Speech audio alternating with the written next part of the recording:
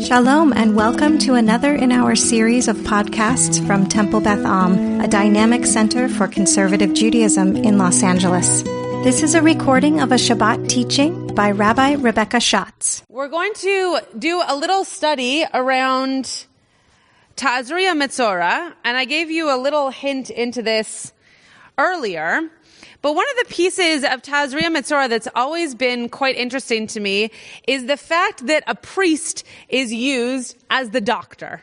Now, don't get me wrong, I love the fact that I can watch doctor shows on TV, and I can call my aunts and uncles who are doctors and ask them to explain things to me that I will never understand.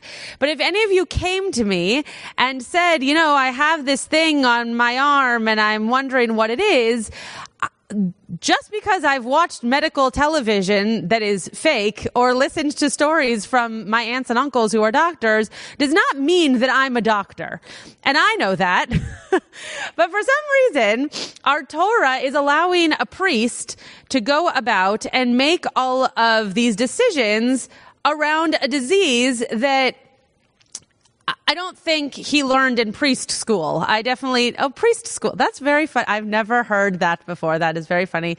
I have never heard of, a priest learning how to be a doctor. I definitely did not learn how to be a doctor in rabbinical school.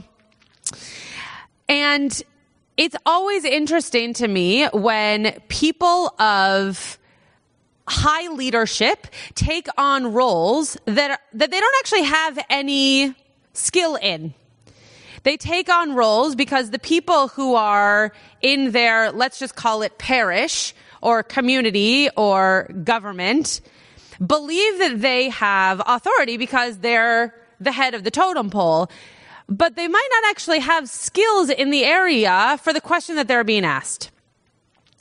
And now the Torah, I don't think, makes mistakes. So if the Torah decided, if God decided, if rabbis decided that the priest was going to be the one to make these decisions about a medical issue, then I have to imagine that they did have skill in that area, or at least they had some amount of knowledge that could help them bring answers, comfort, what have you, support to the people who are asking them the questions about this tzara'at, this disease that in modern day we call leprosy.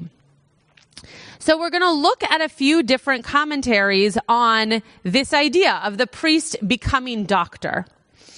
And what I want to say to those of you who are doctors is I don't think this takes away from the fact that doctors existed during that time. I think that it is intentional that the priest was the person who had to look over this tzara'at, or be the one to bring them back into the community. I don't believe that the Torah was just deciding that the priest was more powerful than the doctor, or that doctors weren't good enough.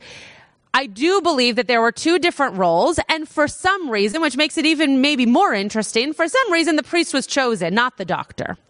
So we're going to read a little bit. I know that for some reason the Google Doc had some issues for some of you, so I'm hoping that that was fixed once we recognize the issue and that you're able to read along.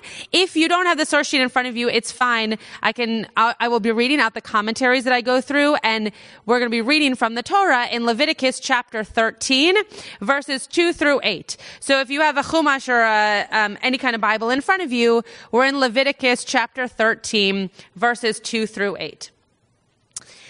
Okay. First, we're going to read through the verses. Then I'm going to pause if anybody has any questions or comments, and then we'll go into the commentaries. So Leviticus chapter 13, verse 2.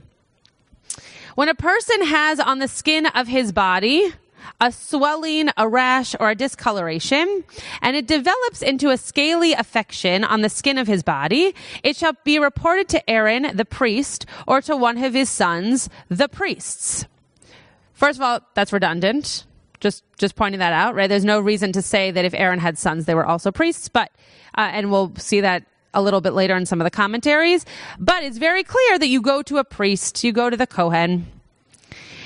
Verse 3, the priest shall examine the affection on the skin of his body. If hair in the affected patch has turned white and the affection appears to be deeper than the skin of his body, it is a leprous affection. Just remember that leprosy is something that we ascribe to this. We don't know that it was actually leprosy. So tzara'at is, we'll just say it was a tzara'at affection. When the priest sees it, he shall pronounce him unclean. So not only does he know what this thing is, but he has all of the power to say, you're unclean because you have this. So that would be like someone coming into a patient's room, a priest or a rabbi, an imam coming into a patient's room and saying, oh, you have this thing. So let me tell you all of the things that you can't do. Right. Well, someone of a spiritual standing doesn't necessarily know all the things that a person can't do based on a single diagnosis.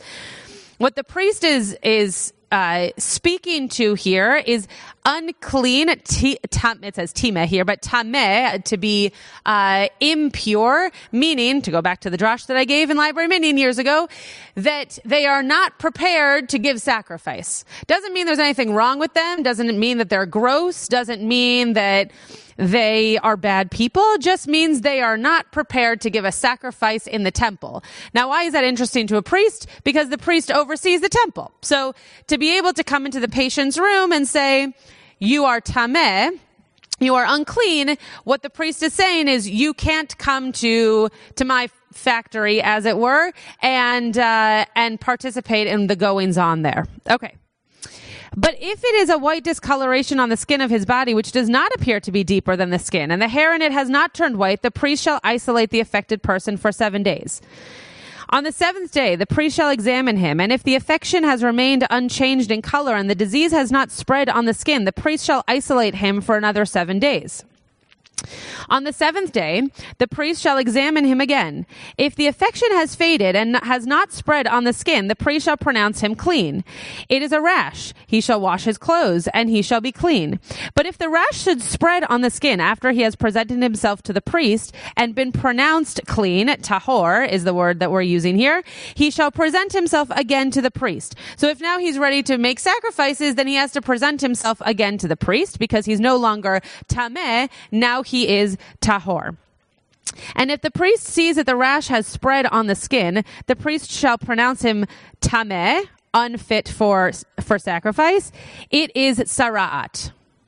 So I don't know about all of you, and in a second, I'm going to ask you to raise your hand and I'll call on you to see if you have thoughts on this. I don't know about you, but this sounds like one of those commercials, that you see for medication on TV, and they say, well, if you have this, and if you have this, and if you have this, and if you have this. Like the Torah is telling us here what to look for. But we assume that this was not what Aaron knew this, right? It wasn't something that was being read. He wasn't hearing the commercial. He knew all of this. Right? The doctors who are putting together that medication of the commercials that we hear know the information. That's why they can say it. So we are learning the information as the reader. And it gives us some amount of knowledge, right? If someone was standing in front of me and I could say, okay, so it's a white discoloration. I don't think it's deeper. Let me find Leviticus chapter 13, verse 4 and tell you what to do. I could figure out what the rules are, but Aaron is acting as a medical professional. He's acting as someone who knows, well, if it's skin deep, then you do this. If it's not skin deep, then you don't do that. If it looks like only a rash, you do this. And again, as a priest and in modern day as a rabbi, we don't have those skills. We don't know how to do those things. I mean, I know what a rash looks like, but not because I'm a doctor, because I know what a rash looks like. So how come all of a sudden the people have to go to the priest and ask what to do? Okay, I'm going to stop talking before we get to the commentators who are going to give us some of these answers and see if anybody has any thoughts, comments, counter sermons, criticisms, anything. No, nothing. Larry doesn't even have something. He's shaking his head. Oh man. Okay. Well, all right. We'll keep going. If you think, Paula, I knew there had to be somebody. Hi. Shabbat Shalom. Shabbat Shalom. I was thinking that later on in chapter 14, they go through the ritual, and the person is outside of the community, and then they move inside of the community after the ritual. And the ritual, in a couple of the commentaries, says it's reminiscent of what the priests, the rituals the priests went through to become priests. So when they graduated from priest school, right? So, and those rituals then brought them back into holiness, brought them to holiness. So I was thinking about, especially in our, COVID times, about bringing people back in and the process of what we need to do to bring back in, and how it's not just a psychological or a physical, but it's a spiritual practice too. So that's why I think, well, maybe not for my tzara'at, but for my soul, I might want to consult with. Beautiful. So that's actually going to come up at the end of this teaching, that there was something about the need for people to go to someone who wasn't just telling them how they could infect another person or how they were infected themselves, but rather what it was doing to them as a part of a community, as a part of a spiritual practice. What was it doing to them? And that's where those words tameh and tahor are actually most interesting, because it doesn't say you're tameh, so now go away and never come back. It just says you're tameh, and so you can't come close right now. And Paula, it's interesting that you bring up COVID, because I hadn't yet thought about this, but the people who are bringing people back, right? The people who are saying, okay, now we have daily minion for 15, or now the hospitals can see people for not voluntary, what's the word? Unnecessary surgery. Can't think of the word. That those are people for whom, in the case of the hospital, it might be with doctors, right? It might be that the CEOs and the CFOs are consulting with the doctors. But in a synagogue, we have a medical task force, but ultimately it also comes down to, are we the rabbis ready? Stuart Tockner, who is probably watching, who's the president of our community, often when we are in these reopening meetings, we'll say, but how do the rabbis feel? Are the rabbis comfortable with that decision? And what you're pointing out, Paula, is that it's not just about, is it safe? But it's also about, are we spiritually ready? Are we spiritually ready to bring people back in? Are we spiritually ready to hold them in that way? And are they spiritually ready to be back with us? So that's fascinating. I hadn't thought about the reopening piece. Yeah, Stan. Can Stan unmute? Yeah. Okay, great. It seems always been clear to me that the ancient people had no knowledge of infectious diseases. Yeah. And they pretty much thought that if you were sick, it was because of something you had done. Mm-hmm. And therefore, the role of the priest was not necessarily that of a medical doctor, but as somebody that could convince that person that he was now emotionally, spiritually okay, or cured in that manner. Mm-hmm. So they were not so much treating an affliction, but as a total picture, emotional as well as physical. Beautiful. Keep that thought, because that's going to be kind of the closing piece here. And I think you're right. I think that they knew nothing of infectious disease, and the little that they knew, as you're pointing out, it wasn't just what happens to me medically, but what happens to all of me. How does this affect all of me? And that took the leader of the community, not a doctor, to help them try and figure out. Joanna.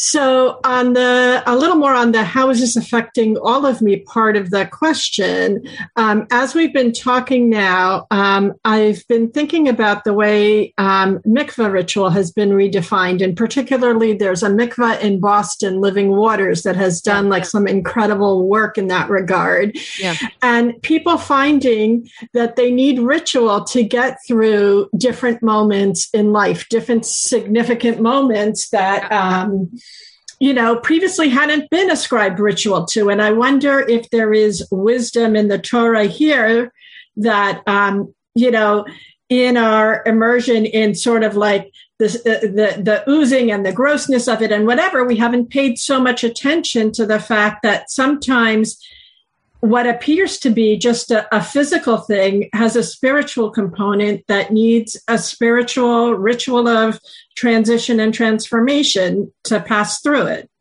Beautiful. And, at the beginning of this parsha, we hear all about the ritual of nidah, the ritual of a woman after her period going to a mikvah. We don't hear the halachot in the Torah, but that's where it comes from, of needing to count a certain number of days before she is tahor. And again, the way that unfortunately, we have thought of that practice is one that you're describing as, right, the oozing, the grossness, that part of what's happening to your body before you can go to mikvah, and then being able to come clean with that immersion. Now, when you talk to women who are practicing Hilchot Nidah, or teaching Hilchot Nidah, they very often will say exactly what you just said, which is that you need some kind of ritual container, some kind of spiritual container to feel as though that halakha that you are taking on to have separation from your spouse for a part of the month is contained, without being redundant, is contained in something that is spiritual, not just about your body, but also about rebirthing into something new and refinding yourself in all of those ways that the mikvah, as you're saying, especially at Living Waters in Boston, Mayim Chaim, has really taken on as a spiritual practice. So it's interesting that at the beginning of this parsha, we are talking about something that has taken on mikvah ritual. Here in this part of the parsha that we're looking at, we're not talking about something that's resolved, so to speak, by mikvah, but a very interesting way of thinking about that tameh and that tahor. Larry. Yeah, I really didn't want to speak because I'm going to be speaking this afternoon.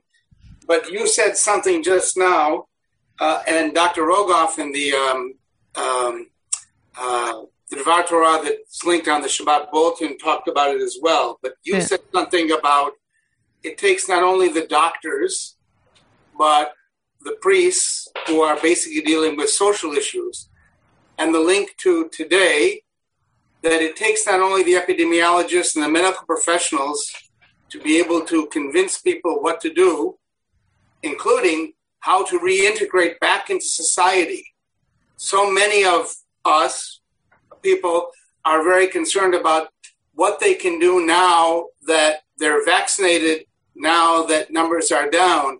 It's more than the doctors that will convince us as a society that we can all re-engage, that we can re-engage with those who are infected, that those of us who are infected or maybe were never infected can re-engage. And I had never thought about that until you made that connection. Well, thank you. Thank you for speaking up. And yes, Larry will be leading Mincha Mariv tonight and teaching. So you should all join him to hear what I'm sure will be an incredible teaching. So we're going to look at a few commentaries here. In true Rebecca Schatz form, I gave you many more than we're going to actually get to, but I do think it's an interesting topic, and I hope that you read some of them that we won't get to today. So Chizkuni has a very, I'll just read it without giving you a caveat. Okay. HaKohanim. Why the priests? The question that I asked at the beginning. HaKohanim. Excluding priests who have defiled themselves by committing certain sins deliberately so that they have lost their status permanently. So Chizkuni is saying, it says HaKohanim, but it doesn't mean all Kohanim. It just means the good Kohanim. So just stay with us for a second. That's not going to be his main answer. How do we know that all of the Israelites are included? From the words, from the words or one of, El Echad, which includes anyone who is a member of the Jewish people.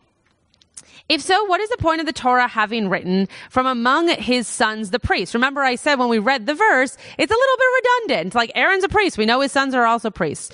It is to teach you that only the priests can give a ruling concerning ritual purity and ritual impurity. Not even the Supreme Court can do so.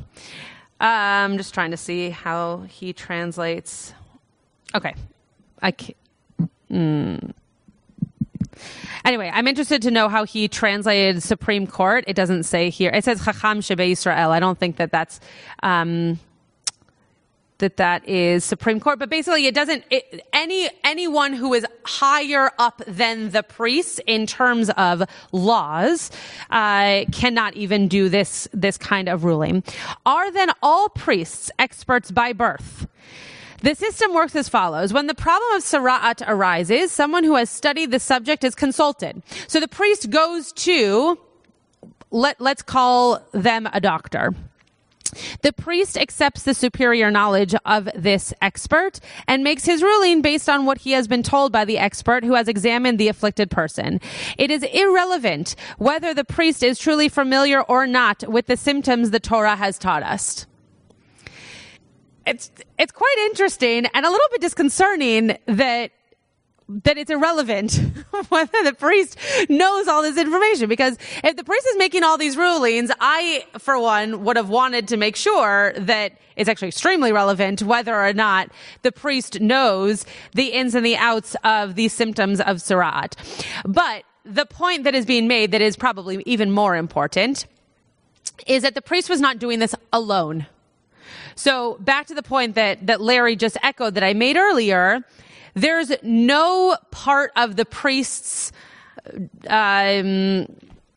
ruling that comes only from the priest. It comes from him learning from an expert. It comes from him knowing knowledge from previous experiences that, again, let's just call it a doctor, though who knows if that's how they were referred to in the times of the Torah, that a doctor would have then shared with the priest. The priest's ruling, just to go back to this very interesting sentence for a second, the priest's ruling is based only on the superior knowledge of the expert. So though not mentioned in the Torah's verses, it does seem that the priest is the mouthpiece for the expert.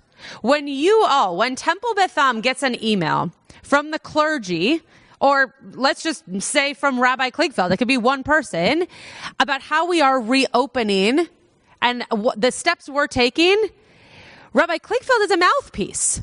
He agrees with the decisions being made because he was part of them, but the medical team helped him make those decisions. So though we don't list everybody's name who's part of that team, similar to what the Torah is telling us here, Aaron is making these decisions based on knowledge that he's attained from these experts.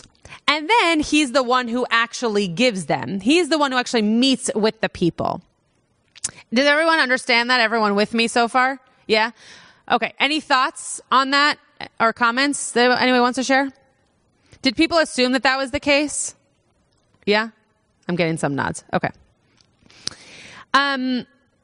The Kliya Kar, I don't know how many of you have either learned the Kliya Kar or heard the Kliya Kar referenced in commentaries on the Torah. The Kliya Kar very often has almost midrashic ways of commenting on the Torah in a very flowery takes away the substance, but in a very beautiful and a very poetic almost way of understanding pieces of Torah. And this is no exception. The Kliya Kar says, the person will be brought to Aaron the Kohen. His purification is only by means of a Kohen because Aaron's descendants have 3 good character traits that are the opposite of these. 1, the sin of Lashon Hara, right? Those of you who have heard the drash that Sara'at was inflicted because Lashon Hara, so if you spoke badly, you got Sara'at. There's a whole midrash on why. I'm not going to get into it right this second. The sin of Lashon Hara causes arguments and a separation between fellow men. Therefore, he is healed by Aharon, who exemplifies the trait of peace. For Aharon was Ohev Shalom Verodef Shalom, a lover of peace who pursued peace. Number 2, the sin of haughtiness of spirit is rectified by Aharon, who was extremely humble. As Chazal, as our sages said, what is written concerning Moshe and Aharon is even greater than that which is written concerning Avraham. Because by Avraham it says, I am dust and ashes, whereas by Moshe and Aaron it says, what are we? So just to explain that one out a little bit, for Adam claims what he is. Whereas Moshe and Aaron, the Kliyakar is saying, were so humble that they didn't even know how to compare themselves to something else that might make them seem great, might make them seem better than they potentially knew themselves to be. So Adam says, I am dust and ashes, and Aaron says, what are we? Also, Aharon did not have the negative character trait of lust for money. Since the Kohanim did not have an inheritance in the land and only had what they were given from Hashem's table, the way in which they would receive money from the Beit HaMikdash. Therefore, they perfected the trait of being satisfied with little and were not at all close to the trait of miserliness, in which one's entire goal is to amass huge sums of money. So, though not all three of these, if you were to read them on their own, would you think, oh, tzaraat? But what the Kliyakar is doing is saying, Aharon was not only the person who was allowed to do this because he was a priest and because he was someone who had this knowledge, but because he embodied these three traits that were necessary for a person who was being given, let's call it a diagnosis, needed those elements of character to be part of how that person was held, which is such a beautiful spiritual way of thinking about what the priest actually did in that moment. It wasn't just saying, you have a thing, you have to stay home. You have a rash, you have to wash your clothes. There was pastoral counseling around what was happening, and why was Aaron allowed to do that? Because he embodied these three traits. And I love that. I love thinking that people don't just come into being able to support someone because they learned how to be pastors or they learned how to be chaplains, but there's some element of needing your personality to also be one that connects with the person who you're pastoring, who you're working with. I'll just give a very quick example. My aunt is a doctor at UCLA. She works in internal medicine, and she came to the bedside of someone who she was a doctor, but not their doctor at the hospital. And the person then relayed back to our family that she was the most important doctor on this person's team. Why was she the most important doctor? She didn't do anything. She didn't even prescribe Benadryl, right? She didn't do anything for this person's overall medical wellness. But her bedside manner was something that person needed. And the person never forgot that. They never forgot that, sure, she had the knowledge. Sure, she had the insight to be able to help. But overall, it was the fact that she could hold this patient, that she could be there for this patient and take care of her. And that's what the Kliyakar is saying that Aharon did. Okay. Excuse me. So we're going to read one more commentary. And this actually comes from, two more. Sorry. We're going to read two more. We're going to read like a half of two. So I guess together, that's one. At the end of the Siftei Chachamim on your sheet here, I'm going to just read the last little bit. So this is on, again, of his sons, the Kohanim, to teach that although the Kohen does not know the signs of impurity and needs to show them to a Torah scholar who may not be a Kohen, nevertheless, the Torah scholar is not allowed to say, this is a sign of impurity or this is a sign of purity.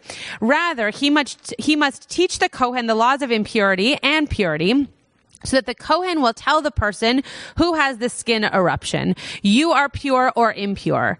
So not only are there other people who have this knowledge, but what the Siftei Chachamim is saying is that it's important for the Kohen to have the knowledge, because if the Kohen is going to say something that impacts their life, it needs to be true. Right? We were talking about this in the Parsha class yesterday. It's important that if a rabbi is asked a question and they don't know the answer, that they say, I don't know, as opposed to giving an answer. Same with a doctor, obviously. Same with a lawyer. Same with any profession. It's important that if you don't know something, the words that you're about to say are going to make a difference, that you actually know what the answer is, or you say, I don't know. Because what you say could impact the person's life. And the Kohen, in this particular example, if the Kohen doesn't know, the Kohen's going to say, you're tahor and able to come and sacrifice, and you're tameh and you can't come and sacrifice. What if they're the opposite? What if they shouldn't be sacrificing and the other person should be sacrificing? Okay. So now, the last little piece here at the end. This is actually from the Eitz Chaim. So if you're in the Eitz Chaim Chumash, I don't know exactly where it is, or what page it's on because I don't have it open, but it's in there somewhere, if that's helpful. In biblical Israel, the Kohen was both the religious and the medical authority. The biblical mind saw the connection between the physical and the spiritual dimensions of illness and recovery, perhaps more clearly than we see it today. So that goes back to Stan's comment as well, that it's possible that these people existed. But the fact that the person, the Kohen in this case, who is giving the advice, is both the physical and the spiritual of the person, knows how to then regard them in their moment of sara'at, whether or not they should be coming close or whether they should be staying away. And that's both spiritual and physical. When someone is in grief during COVID, it is very hard to not give them a hug, because we know to stay away, but we also know that that hug would spiritually give them support. So what do? Do you give them a hug or do you not give them a hug? And that's where this physical and spiritual piece comes together, and where the priest, and in modern day, the rabbi, can decide what's the right move to make. Do I keep my distance because I believe that's safest? Or do I give them a hug because I know that that's what's going to spiritually fulfill them? When the priest sees it, Rabbi Meir Simcha of Dvinsk says, the word vera'ahu in verse 3 means that the Kohen is to appreciate the wholeness of the person in front of him, seeing more than just the diseased part of the body. He is to see what is whole and healthy about the person, not only what is afflicted. Before seeing what is impure, the Kohen must acknowledge what is holy in the individual before him. I would say that this isn't just about a person. It's also about a community. It's about a situation. It's about being able to know what is holy, what is needed in that moment, and not just what is it that we need to be doing because we think it is safest. That's important. That's why you're not all in this room, because we know for your spiritual wellness you would be in this room. But we know to keep a distance because that's what's most healthy. But the fact that you're on this screen is because we also know about your spiritual wellness, because you are in this room. You're just not physically in this room. So this piece here has convinced me this Shabbat that it makes all kinds of sense that it was the priest who these people went to when they had this unknown this unknown disease, this unknown thing that was keeping them separated from that which they knew in their community. Because the priest was the only one who could understand how to hold these people as holy beings, no matter what their skin looked like, no matter what their house looked like, no matter how many clothes they had to throw away, knew that they were holy beings, and to hold them and to make sure that they felt supported in every step of the way of this sara'at. So what I hope you take from this, this Shabbat, is that we are still in this era of being your spiritual leaders and needing those medical professionals to help us understand how to come back together. But what I hope you know is that any time that we are making a decision, any time that we are thinking about what to do in this physical space, or around a funeral, or around a Shiva, or around a baby naming, that yes, we are doing it with our medical task force behind us and with health in mind.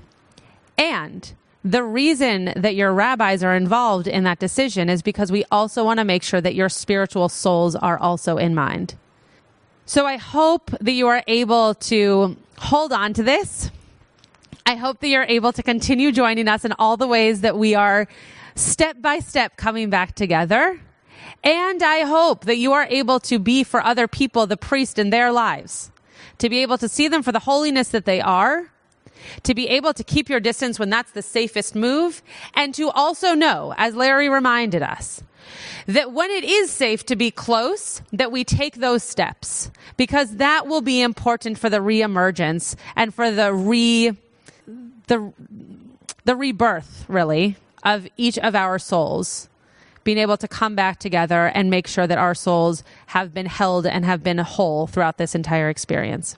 You have been listening to another in our series of podcasts from Temple Beth Am, a dynamic center for conservative Judaism in Los Angeles.